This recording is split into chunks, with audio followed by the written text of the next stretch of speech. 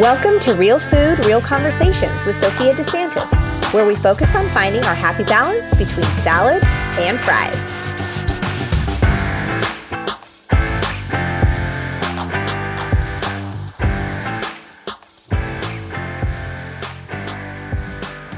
Hi, everyone. Welcome to episode 3 of the Real Food, Real Conversations podcast. I am so excited that you are here and listening. I wanted to catch you guys up on what we talked about in episode 2, which was how I have really started to change my life from the type A life that I used to always live into more of a type B relaxed lifestyle. And how even though I was given this type A body, that it is possible to change your neural connections. The research shows that. And if you really want to change, you physically can change the way your brain is wired. And I'm so excited to tell you more about how this relates to my food journey. So, as you heard in episode 1, the very first time I realized that health really has to do with your own personal journey and your own body and your own situation and point of your life, because what's healthy for you at one point of your life changes to another point. My fertility was the first time I realized that. Well, the second big thing in our life that made us realize how connected we are to food is when my husband was told by his cardiologist that maybe it was time for him to think of a diet change. He had high blood pressure and high cholesterol, and he got to a point where our life was super stressful. We had 2 kids. Our second baby had just been born. Our kids were 15 months apart. He traveled for work. I had just, quote unquote, retired from teaching, and there was a lot of stress, and his medication did not work anymore. So he went to this new cardiologist that was close to us, and this guy, Dr. Avalos, he treated some of his patients through dietary changes. He wasn't pushy. He was very open-minded, and just suggested to my husband he look into it. Well, I will never forget this. It was September of, it was September of 2013. No, 2012, September 2012, because our second son was just born. And my husband came to me and said, I want to try eating a plant-based diet. And honestly, I remember I was laying in bed with the baby and I looked up at him and I giggled. And I'm like, what are you talking about? You're Italian, meat and potatoes. How are you ever going to do that? He looked at me and he said, I feel terrible. I want to change. And when I saw his face, I knew he was serious. So being the person that I am, I said, all right, give me the month of September to do give me the month of October to do some research, because this was end of September. Let me look into it. I like to research things. I like to be prepared. I don't like to just jump into things.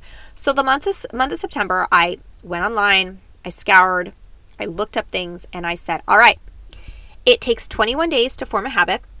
And 21 days, I thought, would give us an idea of whether this is something that we can do or it's not something we're interested in. So November 1st of 2012, we decided to do 21 days of an elimination diet is really what we called it, but it was mostly just a plant-based, gluten-free, refined sugar-free, caffeine-free, alcohol-free diet. Ironically, day 22 of that November was Thanksgiving, the day of eating. So it's very ironic that we did it, but we said, you know what, let's just do it. We figured, what's the worst can happen? Thanksgiving, we'll just pig out. So after this 21 days, and back then I was a very different cook. I have learned so much and changed so much about the way I create. But after 21 days, both of us just felt really well. We felt amazing. I had felt hormonally was all over the place after my second baby. Postpartum was really hard, but I started feeling better. So we decided to give it a shot and continue to do this pretty much indefinitely. We did, though, for that 21 days, we were super strict, and we did realize that we needed to kind of take a step back and not overdo it. So we did for 21 days, we did the whole black and white super strict thing. And then we took a step back and we started, not stressing about every little thing. But that is how my blog was born.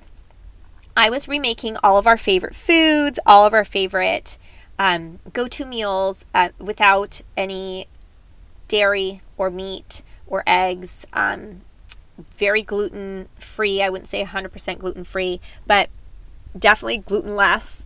And people started asking me for recipes and said, oh, you should start a blog. And I kind of really laughed because I'm not much of a writer. Writing has never been my favorite thing. But lo and behold, I decided, hey, why not? And Veggies Don't Bite was born.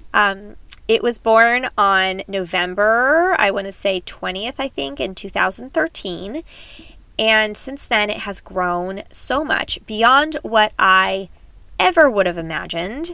It is now a brand. I'm an LLC. I am incorporated. I just help people from all over the world. I am a photographer now. I taught myself photography. If you look at some of the pictures of my very first recipes, actually don't. They're terrible. I had a wonderful person in my life that told me the harsh truth that I needed to improve my photography skills because they sucked. And I have to say I've come a long way, and although my photos aren't perfect, I'm super proud of them. And I've developed a style, kind of like my recipes and my life. My style is very simplistic.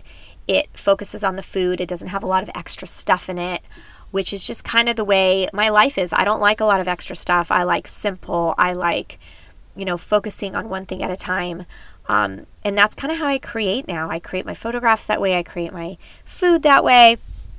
But my journey into the vegan plant-based world was a little bit rocky. When I first started, I kind of was met with a lot of black and white bullying type behavior. And I'm not going to say that this is the way the entire industry is, because I know multiple food bloggers in the vegan and plant-based world that are wonderful people and are not bullying and do not judge. But I'm going to have to make this statement, and I know it's not going to make everybody happy, but I truly feel that in general, the vegan and plant-based world is a very toxic place for the mind. I think that there's a lot of underlying bullying going on, and whether it's direct bullying or not, there's always this undertone of, well, I'm vegan, or, well, I don't do that. And it's not direct a lot of the time. I see it a lot of indirect ways. But I've also started looking past that and looking at other types of things going on. And I'm finding that there is a lot of food problems coming out of that mindset. That somebody who has issues with food, and I'm talking people who have, bulimia, anorexia, different type of food disorders, eating disorders. I can say that I've never really had an eating disorder because I don't know if it was just the way I was raised. Although that being said, I have fallen victim to this all or nothing mentality from time to time. And it started when I first started blogging. I felt like even though I wasn't all or nothing in my real life, like I couldn't really talk about that because it was so taboo. It's either you were or you weren't. And that is the way I ran my blog for many, many years. And then in 2000, let's say, this is a year and a half ago. I don't think it'll be 2 years in September. Yes, 2 years in September. So almost 2 years ago, I met my absolutely incredible business coach, Jenny Melrose. And it was summer we had gone to Greece, and I had finished writing a cookbook. And the cookbook just burnt me out. It's amazing, and I love it. And it is just incredible, but I 100% feel like I don't regret doing it, but I have to tell you that it completely wore me out. I was burnt out. So I kind of took a step back, and I was still, after the cookbook, blogging things here and left, but I wasn't doing much. Then I went to Greece with my family. That's where my family's from. We did a huge trip for about a month, and I did nothing. I just stepped away, and I relaxed and ate food and drank and spent time with my family and toured islands, and it was just an incredible trip. And I came back, and my son was starting preschool that fall. And my husband turned to me and he said, well, what are you going to do? Do you want to continue with your business, or do you want to let it go? And at that point, I was making some money. I wasn't making a ton, but I was definitely making a little bit of money here and there for some ads, a few brand jobs, but not a ton. But something inside of me didn't want to let it go. I knew that there was more I could do. I just felt lost is what it was. I felt lost. So I looked at my husband and I said, you know what? I'm going to do it. I'm going to make this a business. I've got to do something. So I found this business coach by complete fate. And honestly, it's totally fate because she has changed my life. I was searching on the web for a tech person because I decided that if I'm going to make this a business, I had to let go of something because I was doing everything myself at the time. And I needed to let go of the tech because that's what gave me the most stress. So I was in one of my Facebook groups looking for a tech guy. I knew that there was a ton of recommendations. And in that search, I found this name of this girl who had a pitching course, brand pitching course. And I knew that I loved working with brands. While some bloggers think that it's like, quote unquote, a sellout to work with brands, that, oh, you're being paid to say you like something. The truth of the matter is that I never really worked with a brand that I didn't love. It was very authentic the way I worked with them. And that's just me. I'm a real person. I used to get in trouble when I was younger because I couldn't lie to like save my life. My mom knew every single time I was lying. I always got in trouble for lying constantly because I have that face. It's my biggest quality that I love, but it's also something that gets me in trouble because I have a really hard time hiding my emotions. So I found this coach through this. She did a pitching course and I decided, hey, this pitching course sounds really cool. I love working with brands and I'd love to work with more. So I emailed her at like midnight on like a Sunday and I literally spilled my guts to her and I figured she's going to think I'm crazy. She's not going to get back to me. I woke up the next day and she had emailed me back and I saw that as a sign. She had emailed me back. Through her email, I could just tell that we would get along fabulously. And long story short, we totally connected. She's still my business coach today. She has made my business from something that kind of made some money to a full-blown entrepreneurial business. And I could not thank her more. It has become who I am. I find love in everything that I do now. I'm so passionate about it. And I just can't believe I almost let it go. She helped me realize who I am through my business. And the number one thing I remember her telling me is that you are not born for everybody to love you. And you need to start focusing your business on your avatar, your prime person.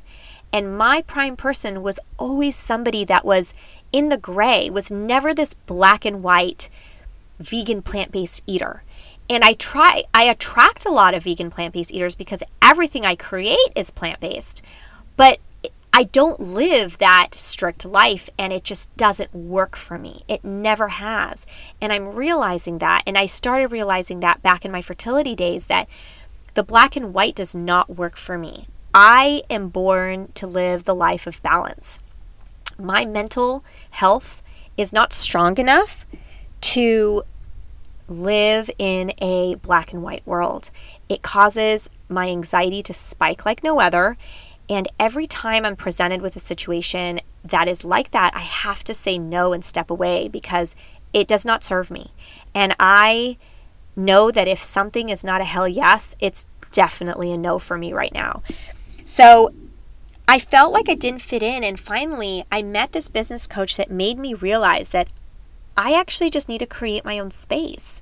I don't have to fit in. I don't have to attract everybody. And as soon as I made that shift from black and white to being me, I started attracting the most amazing readers.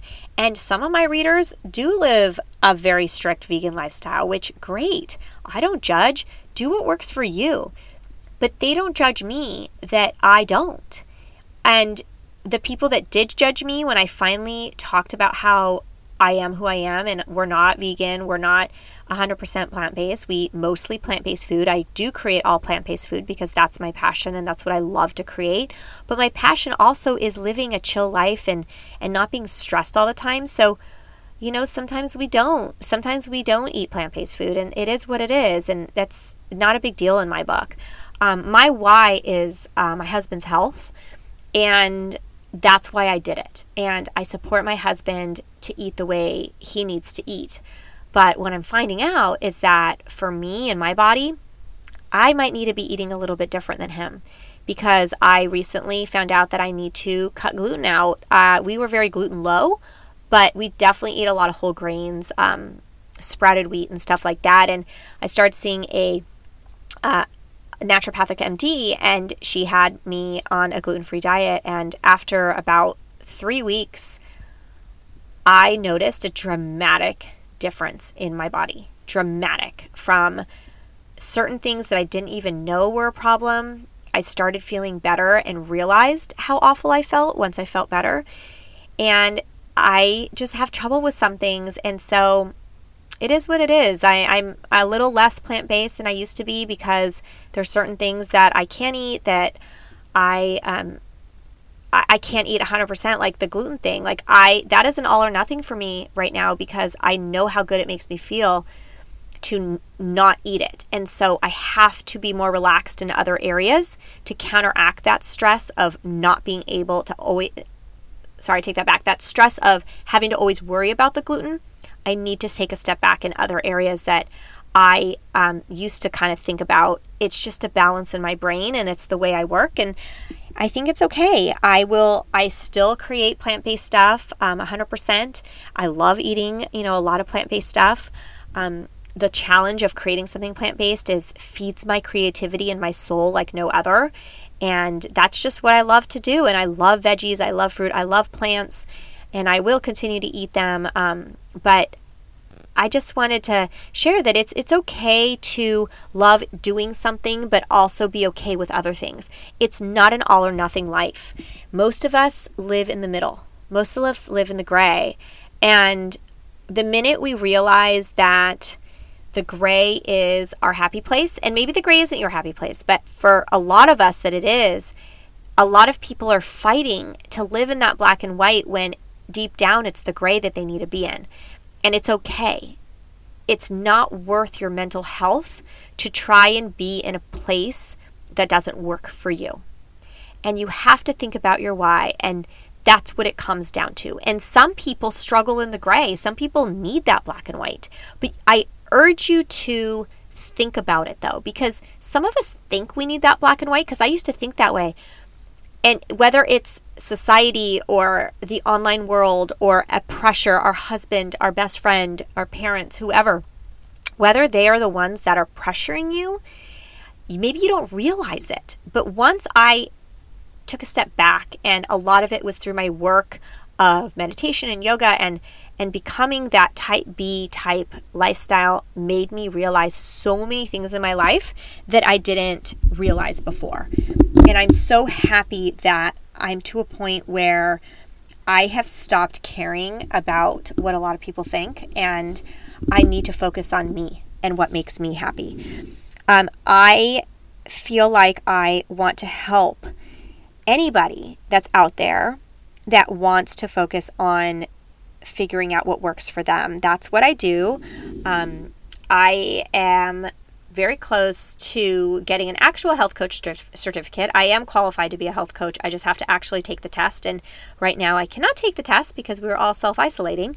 But I was supposed to, and I will. But according to ACE, I definitely have all the credentials. I just need to make it official. So I do work with clients. I do help people organize their food life is what I like to call it. I am an expert in meal systems and in making something work for you that isn't necessarily a black and white situation, or isn't necessarily the way that works for everybody else, because we're all individuals, and it's so important for us to realize that.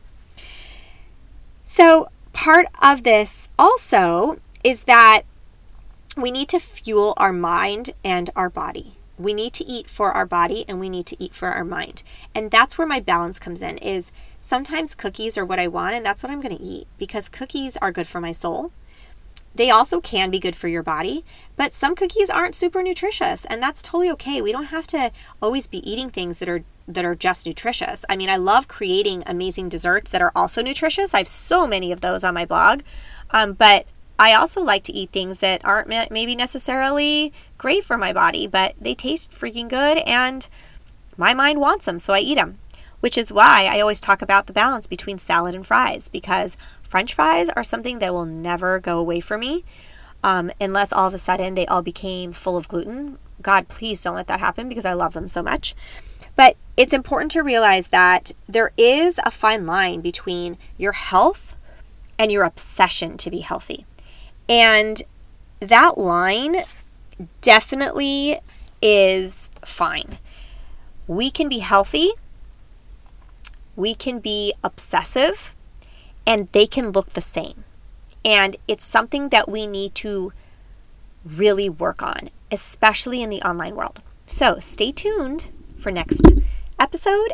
We're going to talk all about that fine line between health and obsession.